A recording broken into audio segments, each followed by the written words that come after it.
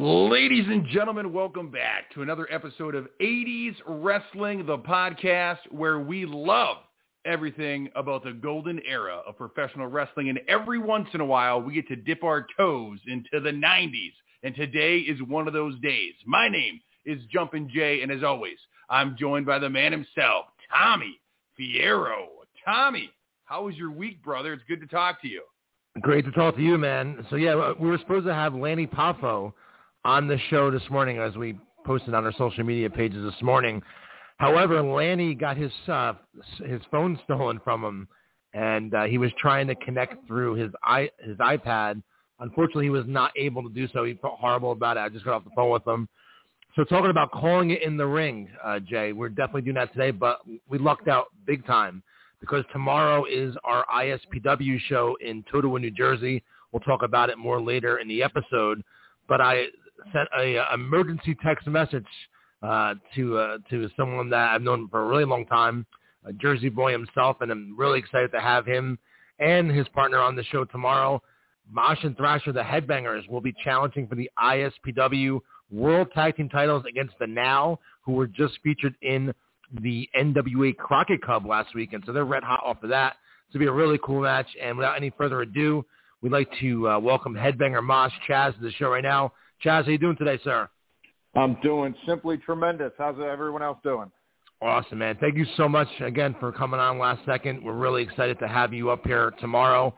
Anyone that knows about the history of professional wrestling in this area in New Jersey knows that, you know, Chaz and Glenn both came from New Jersey. They're Jersey boys, and they were trained by Larry Sharp. And, you know, gosh, I mean, there's so much history of independent wrestling in this state, and they were a big part of it back in the day.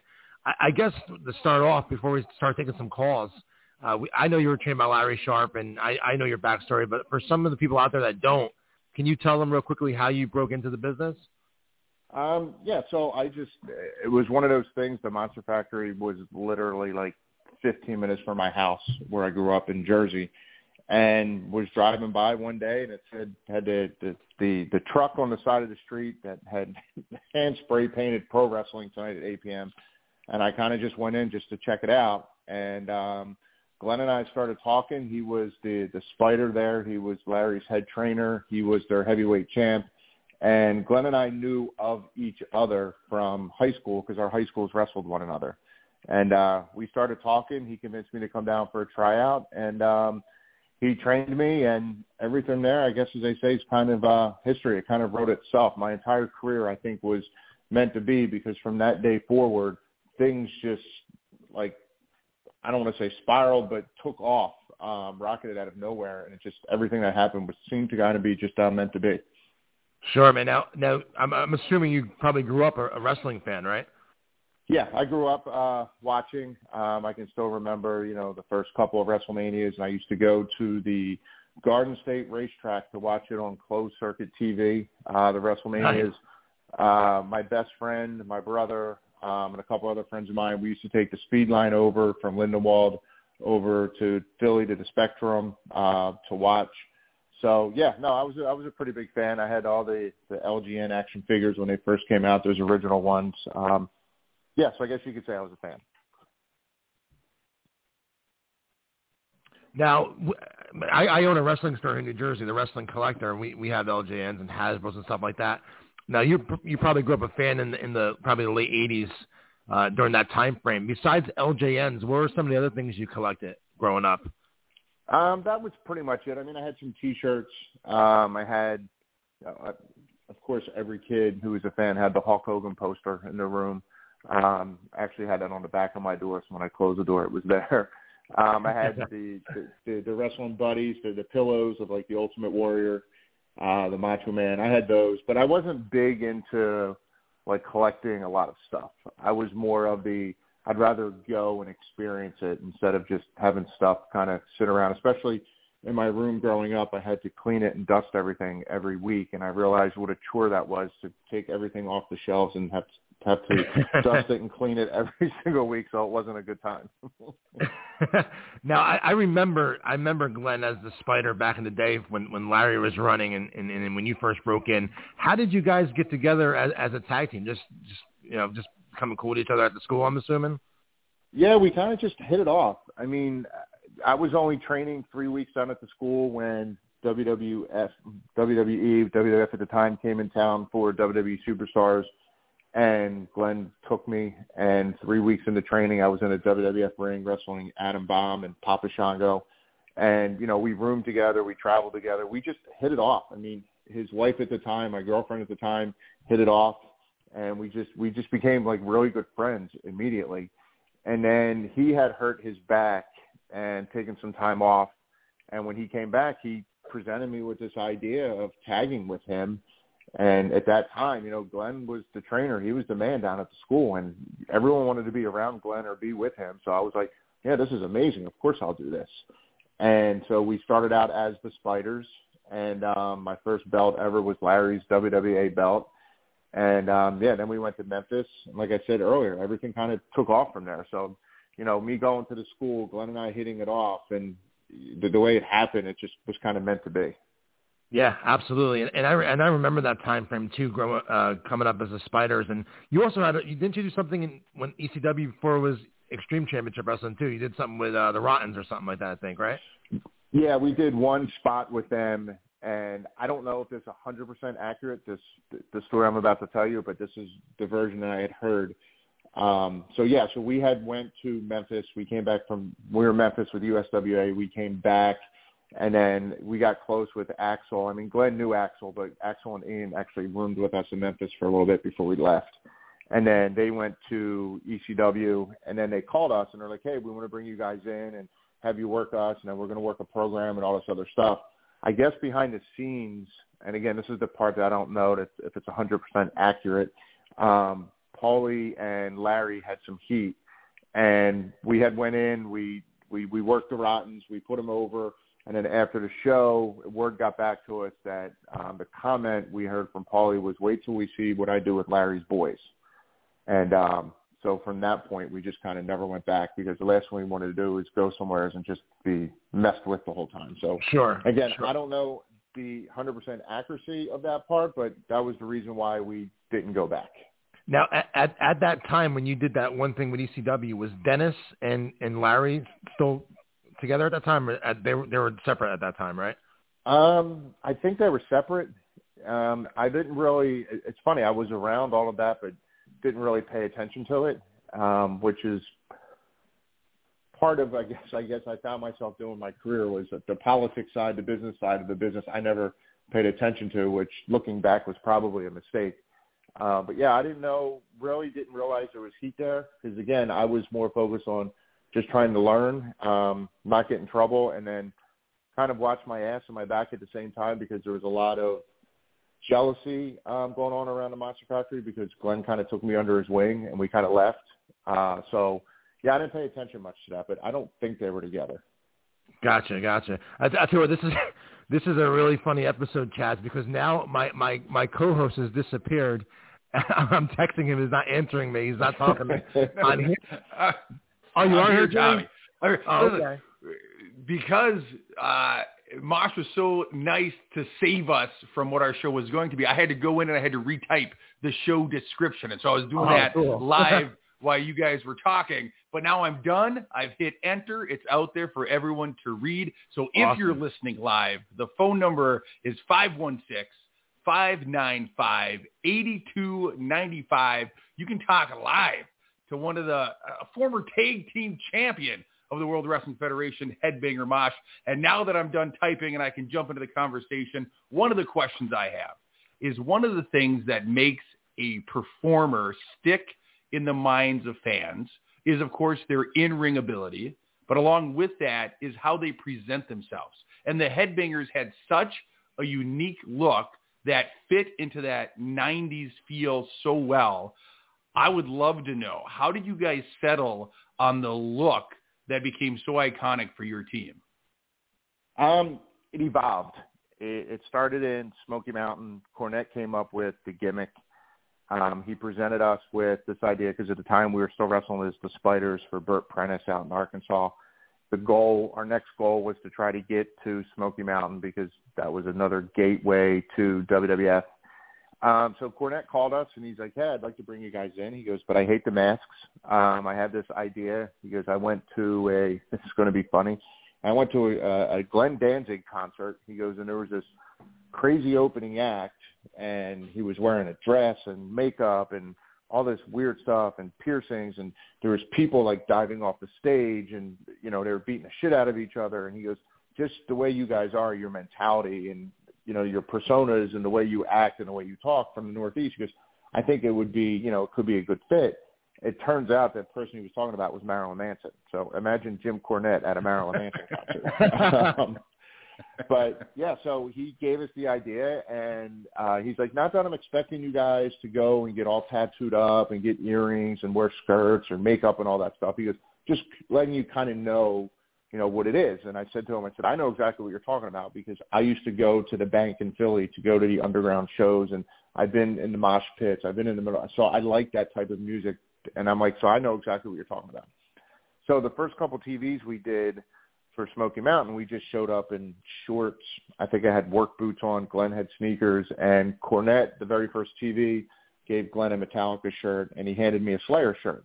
And he goes, "Here you go." And then he had face paint, and he literally dipped his fingers in the paint and just like streamed it down our cheeks. And he goes, "There, go." And that was it. And we didn't know our names or anything. All we knew was we were the Headbangers. And he goes, "I think you're going to be Mosh and maybe Slasher or something like that." He goes, "I don't know. We'll figure it out." And that was it. So we did a couple of TVs. And then the problem with the outfits was the fact that that's when PG-13 was big all through Tennessee.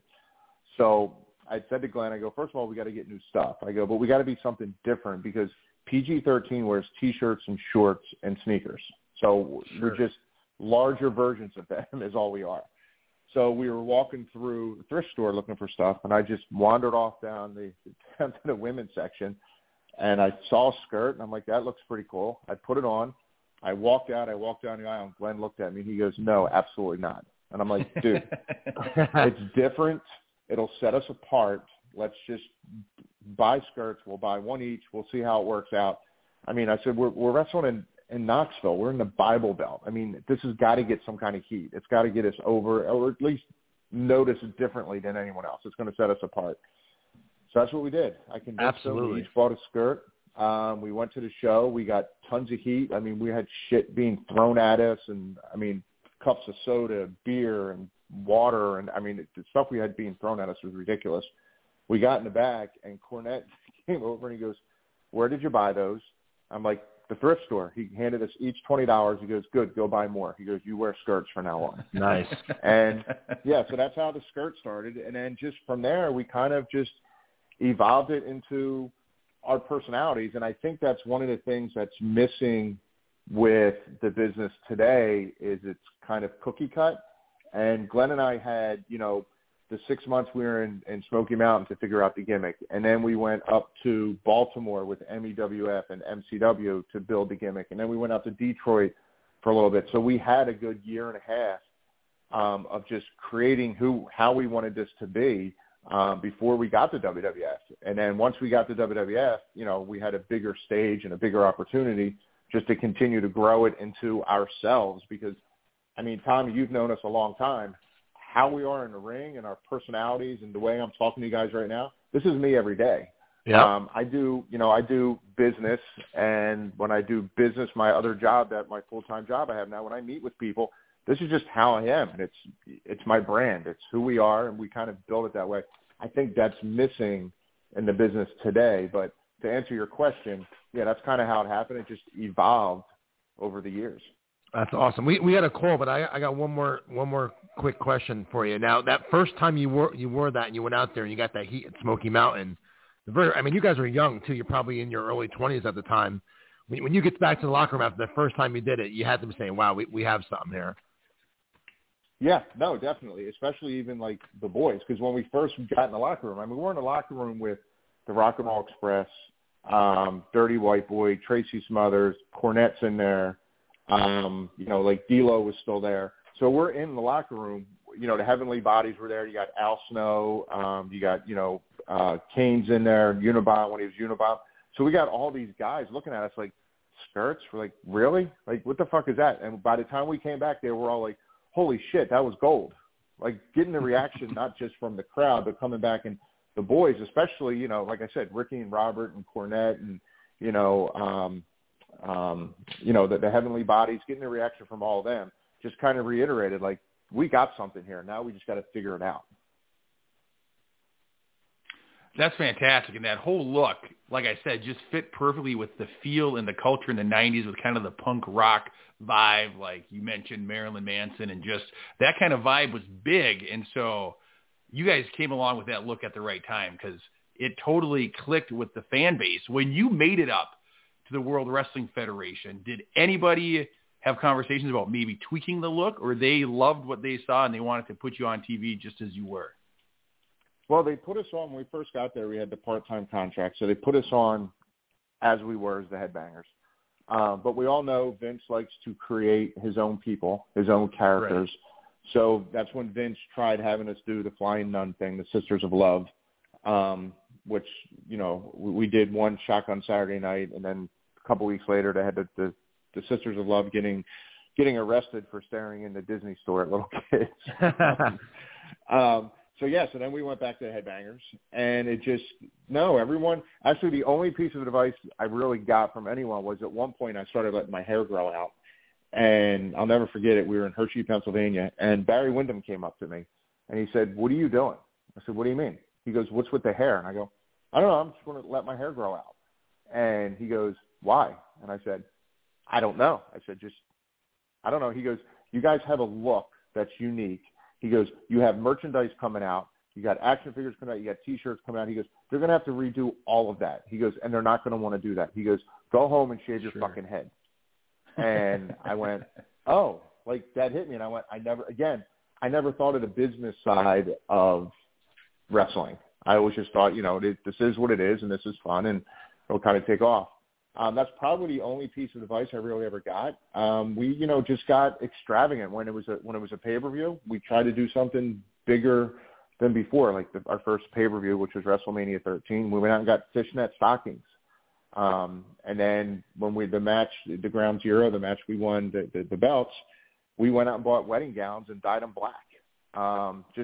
We were like this every time we were out there. We wanted to do something different because what ended up happening for us was fans were coming up to us, and like you said, this was that time when punk rock and things were coming out, personalities were changing, the scene was changing, so people were awkward with that change. But when they saw us on TV wearing what we were wearing, it helped them get more comfortable. I can't tell you how many times to this day that fans will come up and go, "Thank you, because you made it cool to be different." I always had this different feeling inside and nobody accepted it, but then you guys came out and I was like, oh my God, if they can come out, they can do what they're doing, and it's okay to be different. So that's when we kind of started changing it into, listen, it doesn't matter if you have piercings, tattoos, you wear a skirt, just be you. Just do whatever you want to do. As long as you're not hurting anybody, then who cares? Be yourself. So again, slowly it just kept evolving into something else. Well, it definitely is all about making connections with fans, and you guys definitely did that. Speaking of fans, we got some calls waiting on hold, so we're going to jump in to some interactions with fans right now. We're going to go down to Atlanta, Georgia, and talk to a friend of the show, Joe. Joe, welcome back to 80s Wrestling, the podcast. You are live with Headbanger Mosh. The Headbangers were featured in a PlayStation video game that I no longer have, Mosh, but it was pretty cool, and it is kind of interesting for me to ask you, did you ever play a video game with the Headbangers in it? Oh, hell yeah. I still have all of them, and Glenn and I, we would joke around on radio spots and say, listen, the greatest thing about a video game is, first of all, you're immortal. You live forever in the video game, but we could play with ourselves all day, never get sticky or messy, so it was amazing. Yeah, I don't no longer have it, but it was PlayStation and it was like Raw or something. But it was a good game, and I remember you guys were in it. Yeah, it's kind of the cool part about it is I have a son now. But when he's going to be 18, but when he was younger, I pulled it out and when he was first getting into video games, he would play it, but he was always the Undertaker beating my ass. So it's like kind of funny. In WrestleMania 6, Hogan versus Warrior, who did you root for? I was torn. I remember I was torn. And in the back of my mind, I always thought Hogan would win. But I was pretty much voting for the Warrior. Yeah, but for some reason, I always thought Hogan would pull it out because that's what he always did. But no, I was a huge Ultimate Warrior fan then, and was definitely rooting for him over Hogan. Nice. Yeah. What would you say, if of all the wrestling matches that have happened, I'll tell you, Hogan versus Warrior, Hogan versus Andre are two of my favorite time matches. Do you have one or two that, and I just make sure I'm posing the question right, not that you wrestled in, but as a fan that you say this match or these two matches are just the best? Right, so basically you're saying matches that weren't mine then. Is that what you're asking me? Because of course my matches are going to get stopped. I'm making it, we're all fans. Yeah, I just want to know. It's always interesting to learn, what do you think was one of the best matches ever? Yeah, I mean, one of my favorite matches ever was Macho Man and Steamboat. I mean, that's probably a lot of people's. That's classic.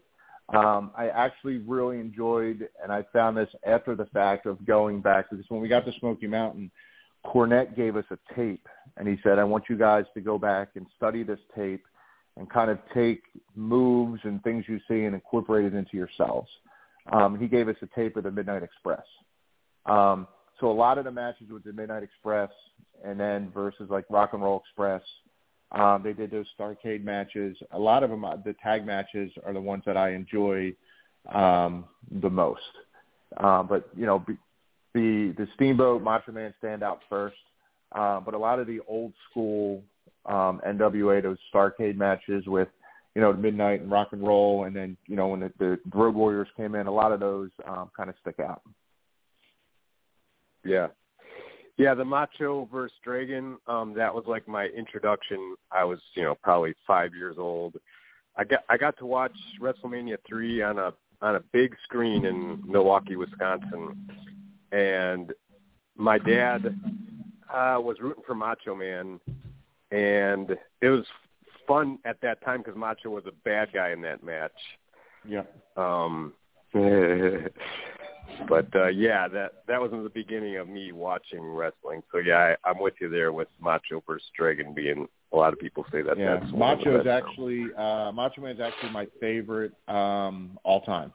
If I had to pick one, it would be him. He's my favorite of all time. And then when I went up to WWF 3 weeks into training, he was still up there doing commentary. And I had a brief encounter with him that was one of the most amazing things ever. So what happened was I was, again, training only 3 weeks, and then to go up to WWF and then see your name on the board wrestling Adam Bomb is kind of it's a little scary. So I'm in the back and I'm pacing, getting ready to go out to Gorilla, and I hear him coming down the hall, and he stops, and it was just him by himself. And he looks at me, he goes, in that raspy, crazy voice he has that I always thought was a gimmick voice until I met him that day. He said to me, "First time here, kid?" And I said, "Yes, sir." And he goes, "Oh," he goes, "you're going to do great." I'm like, "Thank you."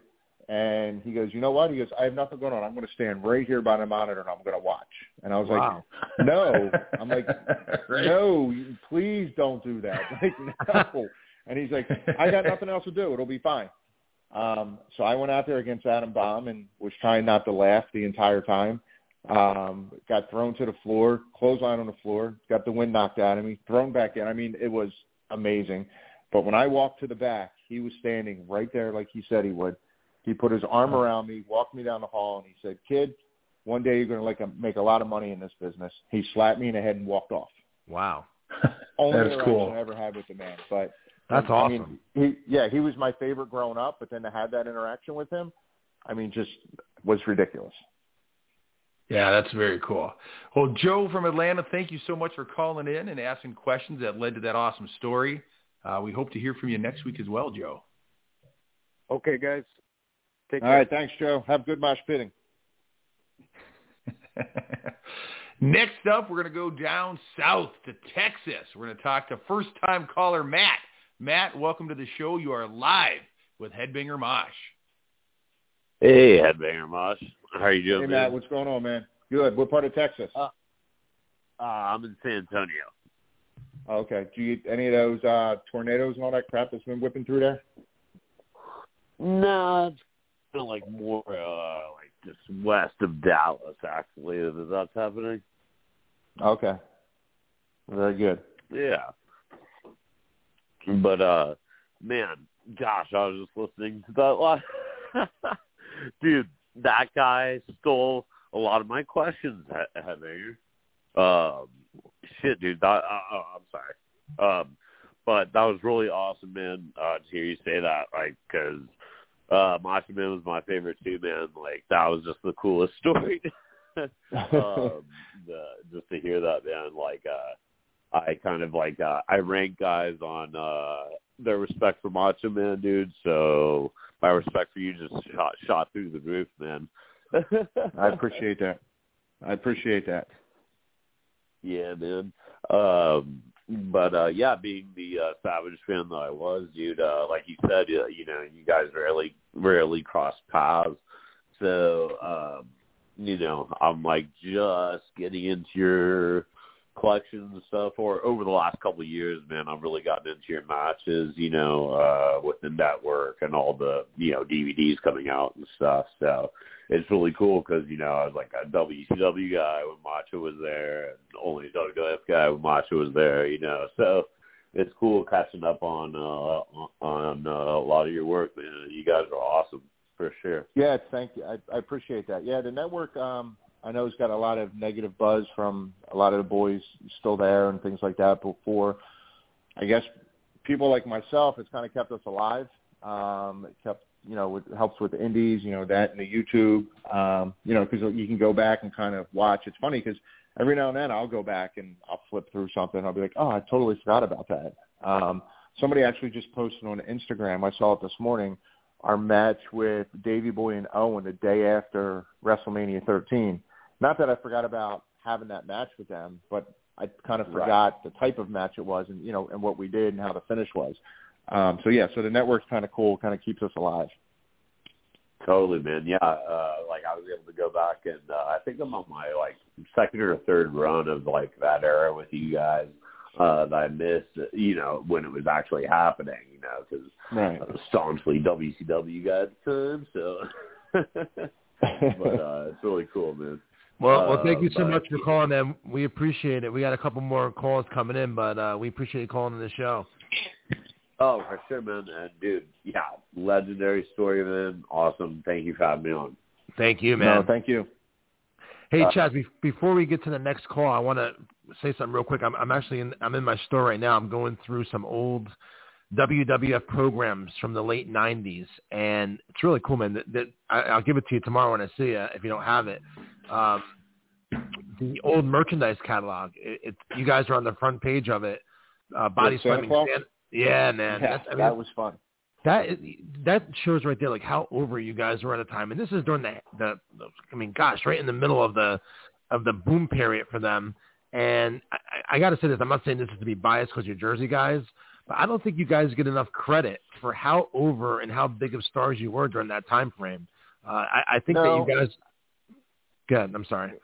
No, I interrupt you. I'm sorry. I was going to agree with you. I think we were highly, like we had a couple T-shirts made that are on ProWrestlingTees.com that say Headbangers and it says underrated. I think we were big time underrated, and I don't know why. I don't know the exact reason why. I don't know if it's because again Vince likes to create people, but there was one point where. And, you know, Vince likes to create people. He didn't create us. He didn't create the character. I don't know if that's just because DX was so big at the time. But there was one summer where JR came up to us and he said, listen, he goes, every time you guys do an appearance for like a ticket on sales and stuff like that, like it sells out. He said, you know, we get more people there with you doing an appearance than anyone else. He said, so we're taking you guys off the road and we're just going to have you do all personal appearances. And at first we were like, oh, this is great. But then we were like, well, we're not going to get house show money now. And he's like, no, you're still get paid if you're on the house shows. So we're like, oh, great, this will be easy, easier on our bodies. Little did we realize we'd be on the road 310 days that year. For some reason we don't get the credit. I'm not sure why. But at the same time, I don't care that much. I got to live out. I look at it this way. I really have no regrets. And, I got to live out a childhood dream.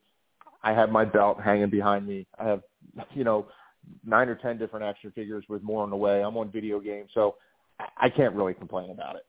Oh, no, absolutely not, man. You guys had an awesome career. I'm just saying, I've been to some of the Jersey shows you guys are at for WWF at the time. And, I mean, you guys got, I'm not even blowing smoke up your ass. You guys got rock star reactions, like tippity top of the line, pops as far as like the guys that were as over as anyone in the company. You guys were right up there, at least up here on the East Coast. So I just think, I don't know, man. I think like when you guys had that run and those couple of things in SmackDown you did back, what was it, 2000 and what year was that? 2016. Yeah, 2016, I thought. Yep. You guys were so TV ready. I thought that they would have re-signed you guys. I thought that you guys could have contributed greatly to the product. I don't know, man. I just think that they dropped the ball on you then. I think they dropped the ball on you guys now. I know that you guys had great runs. I looked at you guys as like really, really, really over characters that they could have did a lot more with, Yeah, I think part of it also may have been, and this is just in my head, that maybe we were a little before our time, maybe. Yeah, absolutely. Because when we were there, that's when they brought in, they brought the Road Warriors back. And then right when Glenn got hurt is when they brought the Hardys in, Edge and Christian, and then the Dudleys came in. If Glenn was healthy, I think our part in the tag team scene would have been a lot better because we would have been more involved with all of that. But then when Glenn got hurt and he came back so far out of shape, it kind of pushes back to the bottom of the pile again. It was definitely fun. I think one of the biggest pops I remember you bring up jerseys when we walked Christy Whitman out for SummerSlam. At Continental Airlines Arena, I was there for it. They had us walk. It's funny you say that because they purposely had us walk her out because they were afraid she was going to get booed. So they figured with us standing next to her, she would not get booed. If it was just Glenn standing next to her, she probably would have got booed, though, right? She would have got booted out of the building. That's all right, gentlemen. We got a handful of callers still hanging on hold, and so we're going to jump into the next one. Long-time listener, long-time caller, always brings good stuff. We're going out to Tommy's neck of the woods to catch up with Total with Tom. Tom, welcome back to the show, brother. Good morning, everyone. How's everyone? Good morning, Total with Tom. Tremendous. Doing well. Who are some you of the are live with today? Headbanger Mosh. Yes, thank you. Headbanger Mosh, what tag team today would you guys wish you could have faced off against? The tag team today. That's going to be tough for me to answer, only because I don't watch the product that much. I think it would be fun for the New Day, only because I kind of know them. It would be great to work only because I know Riddle and I know Randy Orton, and I know they've been doing some stuff together. But I don't really watch AEW or anything, so I don't. That would be tough for me to answer. I know that Hardys are still out there. It was always fun wrestling Matt and Jeff. I'm sorry, I know that doesn't answer your question.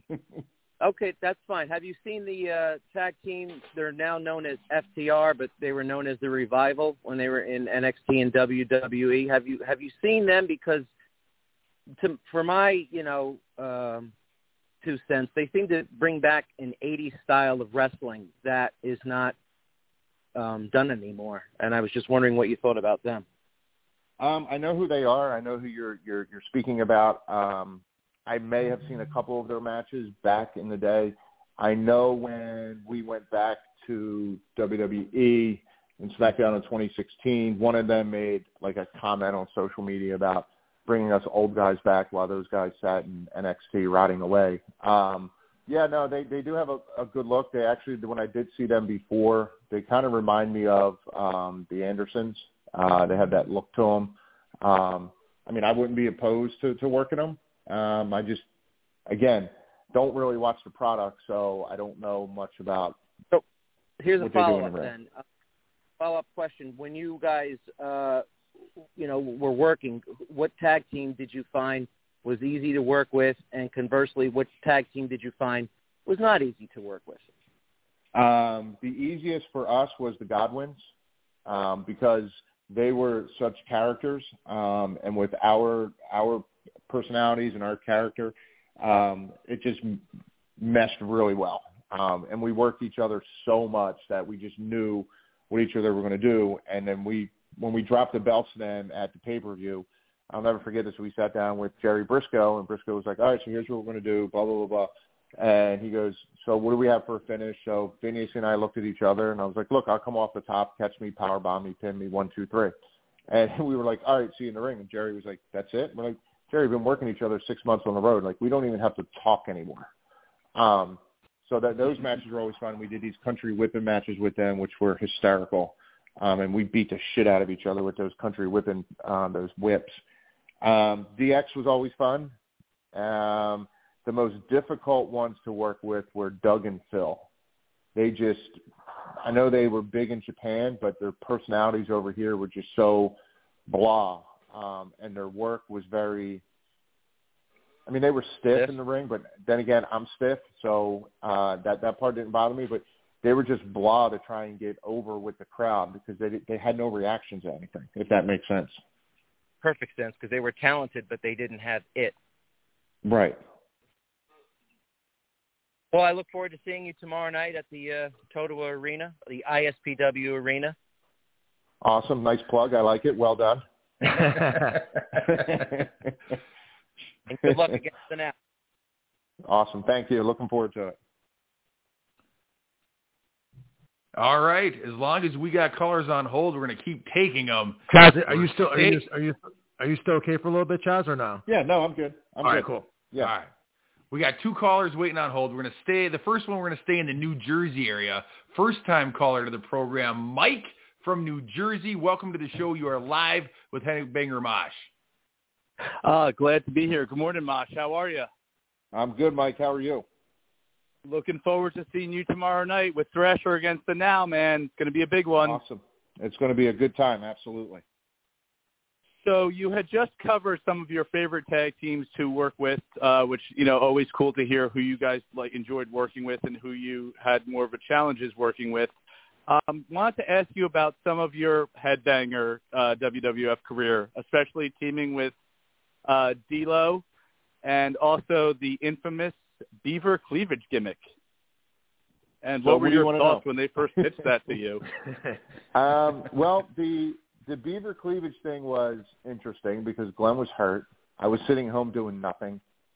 And I had never really wrestled singles. The only singles matches I ever had was the couple, squash matches on WWF TV, and I think 3 of them down at the Monster Factory before Glenn and I started tagging. So I was excited about that because, again, I'd never wrestled singles, so I was looking forward to that. The part I didn't like about it was the girl that they put me with, her and I just didn't get it. We didn't click. And this probably is one of the regrets I have from being in the business. Back then, if they put a female with you, you were getting a push because that's what they were selling. They were selling the sex, and they were getting the push. The good part was my head was buried in her boobs every single night. You can't complain about that.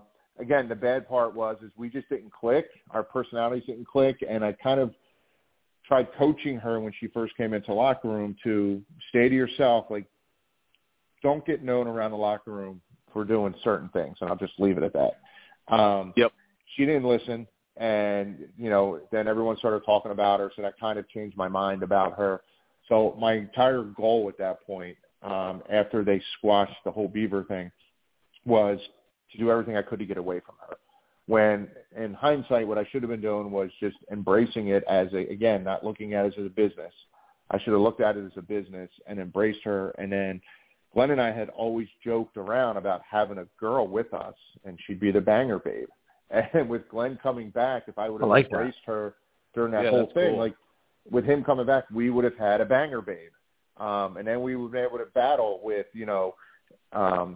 Matt and Jeff because they had Lita. And then when Ivory came in, when they had all these girls mixed in with all these mixed matches, we could have been part of that. But I was too focused on the fact that I just couldn't stand her and we didn't get along.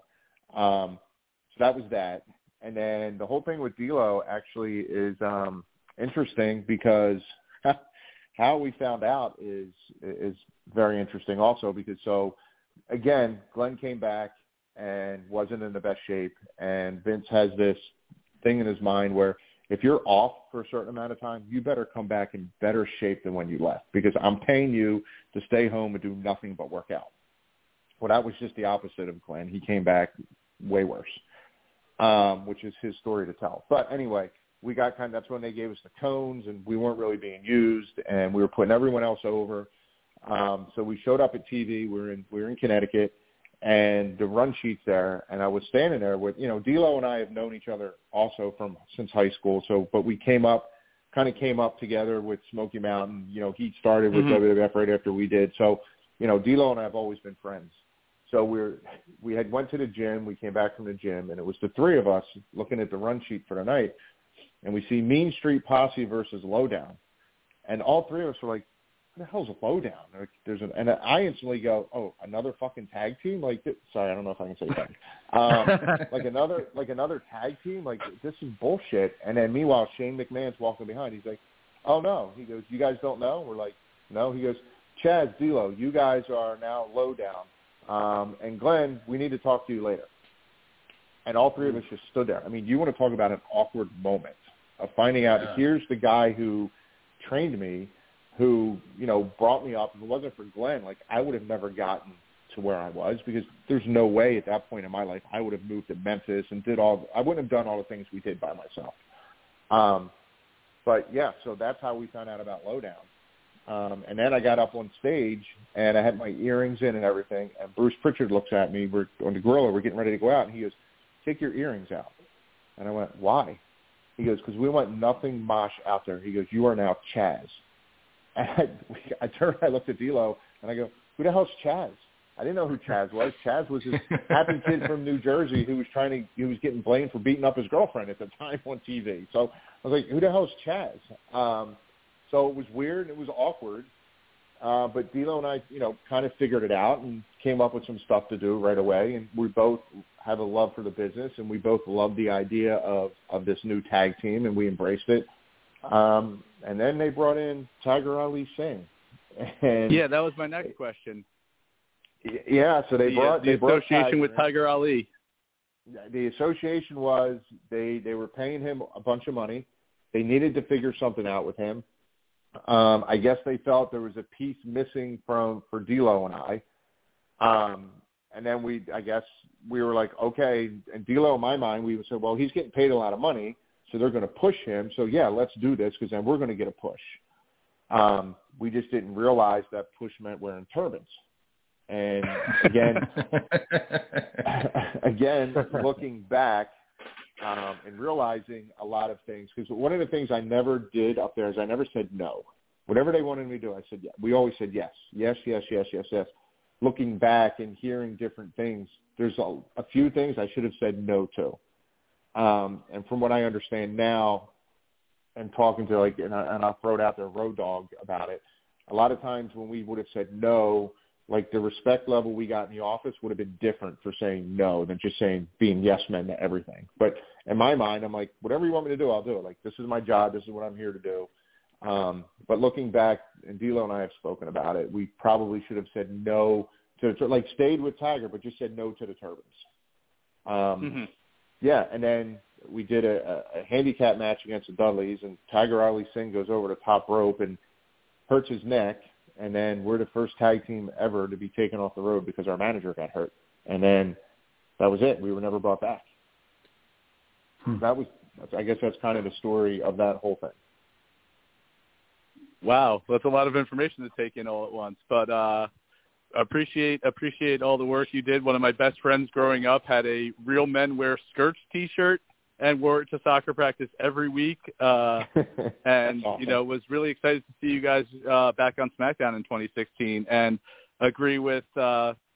Fierro that, it just seemed like a missed opportunity. But we are more than happy to see you challenge for the ISPW Tag Championship tomorrow night. Awesome. Definitely looking forward to that. It's going to be a good time. Thanks, Mike. We'll see you tomorrow in Totowa, man. Definitely, Tommy. Take care. Thanks, Mike.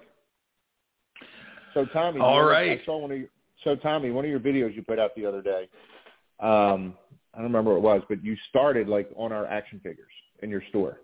Yes.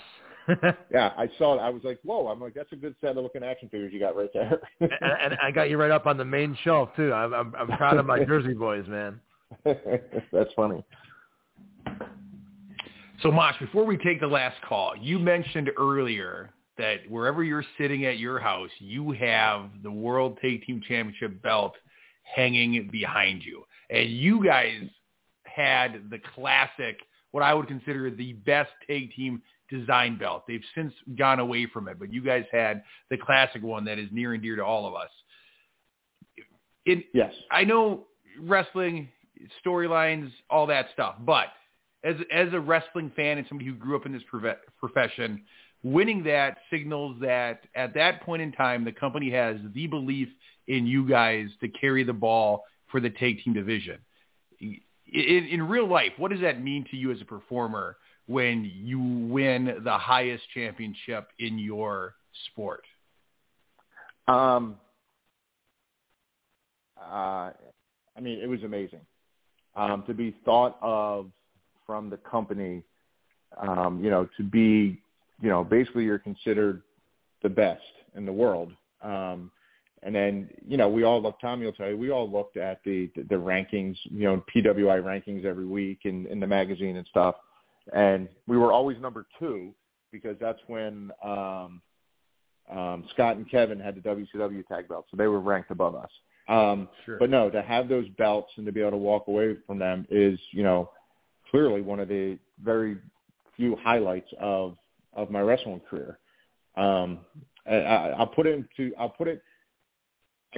it into perspective is this way. So Road Dogg, when him and Billy won the belts, Road Dogg had never won any major titles. So when he won those belts, he joked around saying, if I ever win a belt, I will wear it all over. Every day, all day, I'm going to wear it. So they won the belts, and I didn't have the balls to do this, but he's going through security at the airport, and the thing kept buzzing.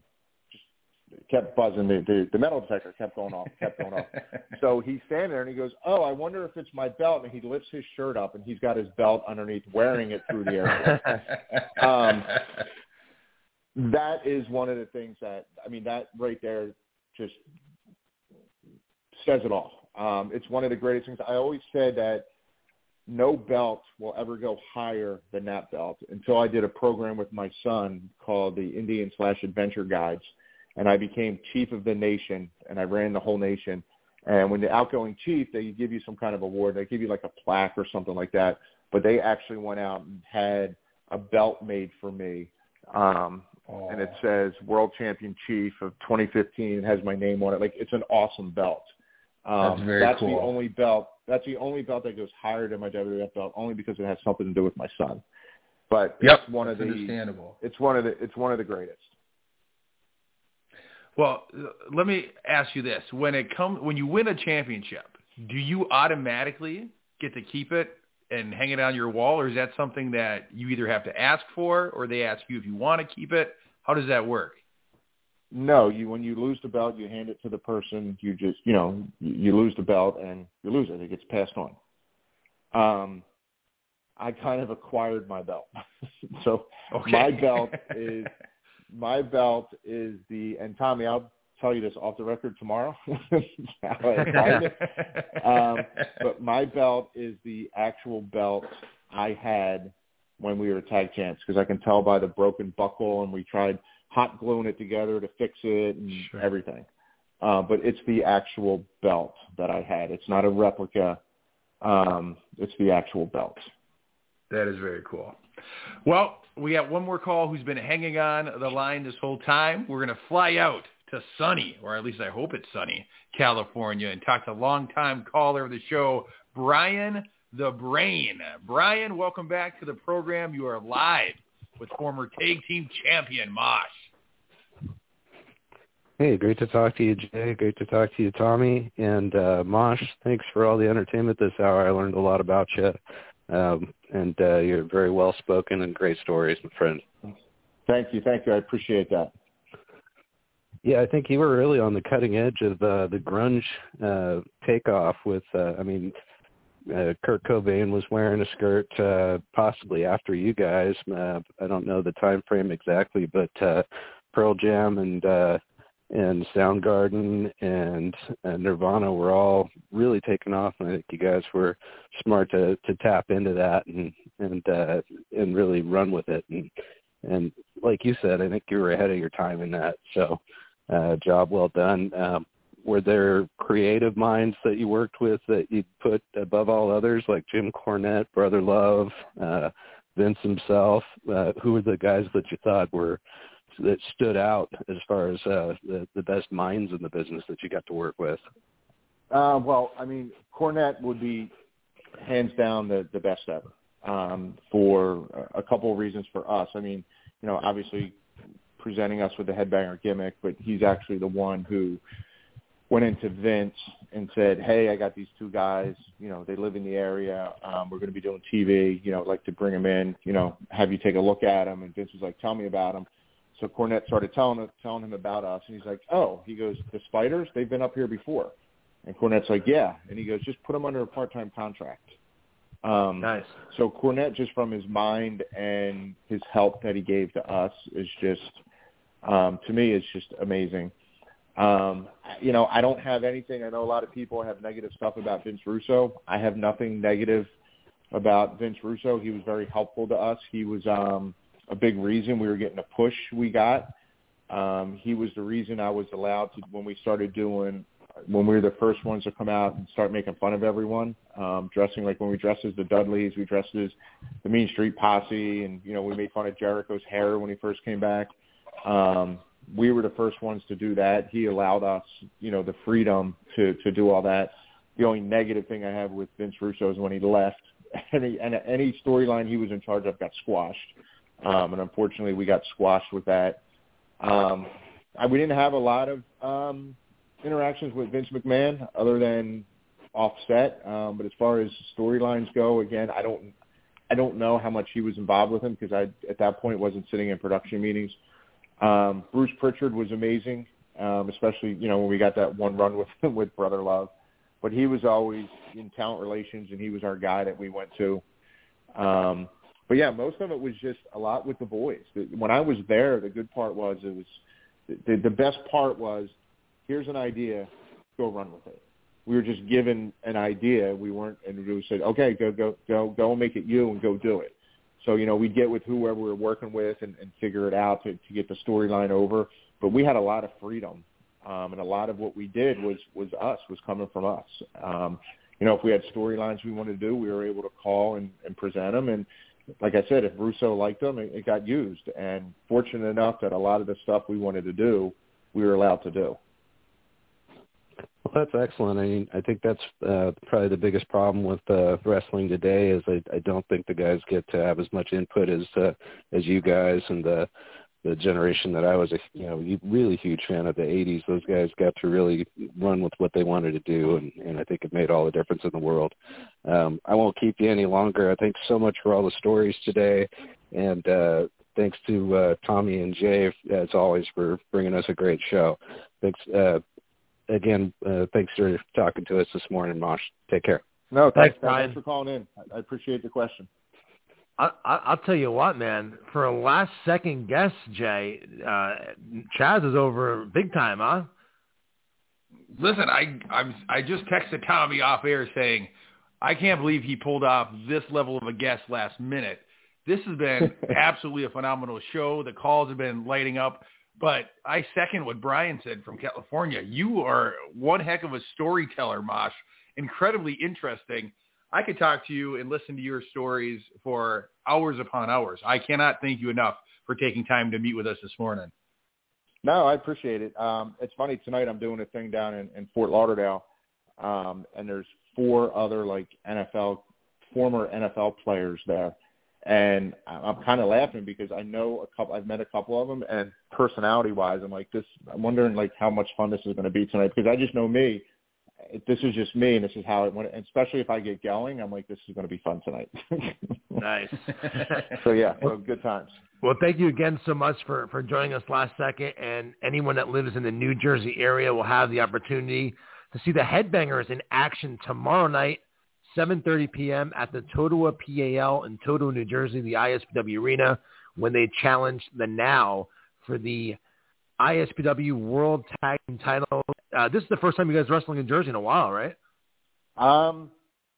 Yeah, it's been a while. We did a couple of things for the Monster Factory, but yeah, it's been a couple of years since we've been, especially up north. It's been a while. Awesome, man. Well, I can't wait to see you tomorrow. And again, thank you so much, and we look forward to seeing you tomorrow in Totowa, man. No problem. Thank you, too. Looking forward to it, and I'll see everyone tomorrow. All right, Chaz. Thanks again, man. All right. Talk to you guys soon. All right. Bye-bye. All right. All right, bye. And there you have it, Jay. Last second guess, and man, did he deliver. I'm with you, man. I could listen to him talk all day long. He's a fantastic storyteller. And you got to appreciate guys who obviously respect the business. They're passionate about the business, but they're not afraid to tell it like it is. And he's one of those guys that, like he said, it's just him being him. He's as real as it gets. And so when he tells you a story that it's fact, that it happened, and it's just guys like that, they lived such a cool life, and for them to be taking the time to share it with all of us, I'm totally appreciative. I don't know how you pulled that off last second, Tommy, but for those of you, I know some of our callers off the air, when I would answer the call to get their name and number, they would say, what happened to the genius? And so I would tell them, got his cell phone stolen, so couldn't join us. But man, could not have worked out any better for us. What an entertaining morning, Tommy. So I don't know how you did it, but I'm happy you did. Oh, he was great, man. I have breaking news. You ready for this? Breaking news. You stole the genius's cell phone. No, but the breaking news has to do with the genius. All right, lay it on me. This is the first time I'm announcing this. I'm going to send out a press release later today on it.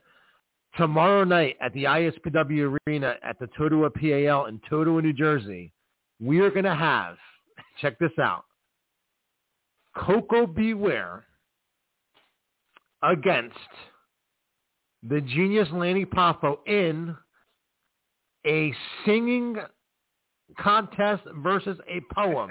So Coco Beware is going to sing and perform Pile Driver live tomorrow night at the Totowa PAL in Totowa, New Jersey. The genius is going to do a poem, and then the fans are going to get to decide which one they like better, the Coco's song or Lanny's poem tomorrow at ISPW. Can you believe that? That is pure entertainment, Tommy. I am jealous of everyone that gets to see that live and in person. At your first 80s con, I was able to listen to Coco Beware sing, and he is a heck of a singer, and he pours his heart into that performance. And so I know that's going to be over the top. But then when you follow it up with an original poem by the smartest man in the world, the genius Lanny Poffo, that's too much entertainment for one night, brother. Oh, yes. That's going to be tomorrow night. And the main event of the evening will be the superstar, Danny Morrison, with Maven in his corner and Dave LaGreca defending the ISPW World Heavyweight title against Justin Carino. We're going to see Mosh and Thrasher, the Headbangers, challenge the Now for the ISPW Tag Team titles. We're going to have a new ISPW Women's Champion crown tomorrow night, Jay. Unfortunately, Vicious Vicky has suffered an injury. She has to forfeit the title tomorrow night. And we're going to crown a new champion when Adina Steele goes one-on-one with the Gift of Gab, Gabby Ortiz. We're going to see Crowbar going one-on-one with Trax. You're also going to see Sean Donovan defend the ISPW Tri-State Championship against LSG. Also tomorrow, Salvatore Sincere, Sal Sincere from the WWF days, will be teaming up with King Kalua and Also, Michael Mars, managed by the winner, Andy Weinberg. They are the Winners Club, and they will be taking on GKM and Leo Sparrow. Also tomorrow, former WWF Cruiserweight Champion Nunzio will be in action against Rick Recon, and more action tomorrow night. Again, the ISPW Arena in Total, New Jersey, the Total PAL. Tickets will be available at the door. It's going to be a good show, man. I'm looking forward to it. That sounds like an incredible show, and I don't know if I should call you and get the results or if I should just stay tuned for the next episode of ISPW Sunday Night Slam, man, because I'm going to want to see this stuff on my TV screen, and so I can't wait for this show, man. I'm excited for you. Thank you, man. And again, ISPW Sunday Night Slam debuted this past Sunday on YouTube. So if you haven't had an opportunity to check it out yet, just go to YouTube and type in ISPW Sunday Night Slam, and you can check the first episode out. Scotty 2 Hotties on the first episode, challenging Danny Morrison for the ISPW World Heavyweight title, and also Trax and H.C. Loke in a strap match. Speaking of H.C. Loke, he'll be in action tomorrow, too, when he goes one-on-one with Bull James. So it's going to be a big show tomorrow, and it's going to be a busy weekend here in New Jersey for me, man. We have the ISPW show tomorrow. Then on Sunday, check this out, Lanny Poffo, Tony Atlas, and Earl Hebner will all be at the Wrestling Collector from 2 to 5 p.m.